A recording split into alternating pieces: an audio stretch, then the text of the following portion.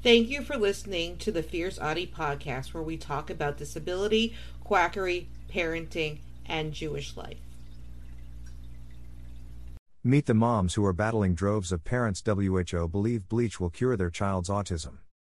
Pair infiltrates Facebook groups that boast Bleach as a cure, report abuse. Courtesy of NBC News, Roanoke, Virginia. When these two moms aren't working or taking care of their autistic children, they're working as double agents. Melissa Eaton is a 39-year-old single mom from Salisbury, North Carolina, and Amanda Seigler is a 39-year-old mom of 6 in Lake Worth, Florida. And during the last 3 years, the two have spent a good chunk of their free time infiltrating Facebook groups for parents of autistic children, NBC News reports. Parents in these groups describe using dangerous and problematic methods to try to cure their child's autism, which has no known cause or cure. The parents in these groups, which range in size from double digits to the thousands, believe autism is caused by a hodgepodge of phenomena, including viruses, bacteria, fungal infections, parasites, heavy metal poisoning from vaccines, general inflammation, allergies, gluten, and even the moon. NBC News reports that the cures are just as vague and confused, from turpentine to a child's own urine and even chlorine dioxide, a compound that the Food and Drug Administration says amounts to industrial bleach and something doctors say can cause serious harm. Parents are reportedly giving it to their kids orally as well as through baths and enemas, something that proponents of chlorine dioxide profit off of by publishing books, marketing the chemicals as a cure and producing how-to videos.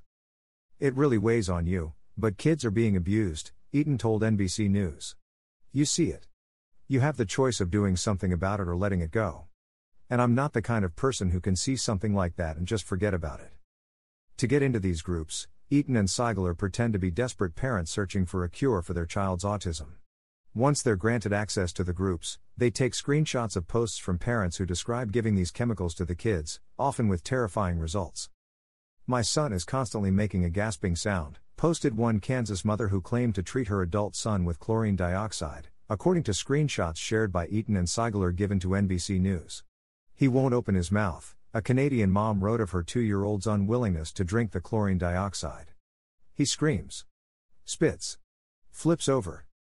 Fueled by the horror they feel when reading what these children are forced to endure, Eaton and Seigler search for the parents online to find out who they are and where they're located. They then send the screenshots to local child protective services. The pair says they rarely hear back on whether any action was taken on the screenshots they send in, but they say they've reported more than 100 parents since 2016. They also say they've submitted their findings to the Food and Drug Administration, the Department of Justice, and child abuse organizations. And for the first time, the pair is starting to see some concrete results.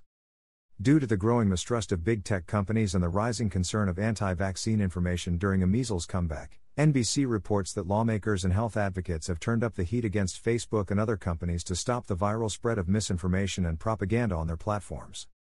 Facebook, YouTube, and Amazon all answered with policy changes, removing some fear-mongering content related to vaccines.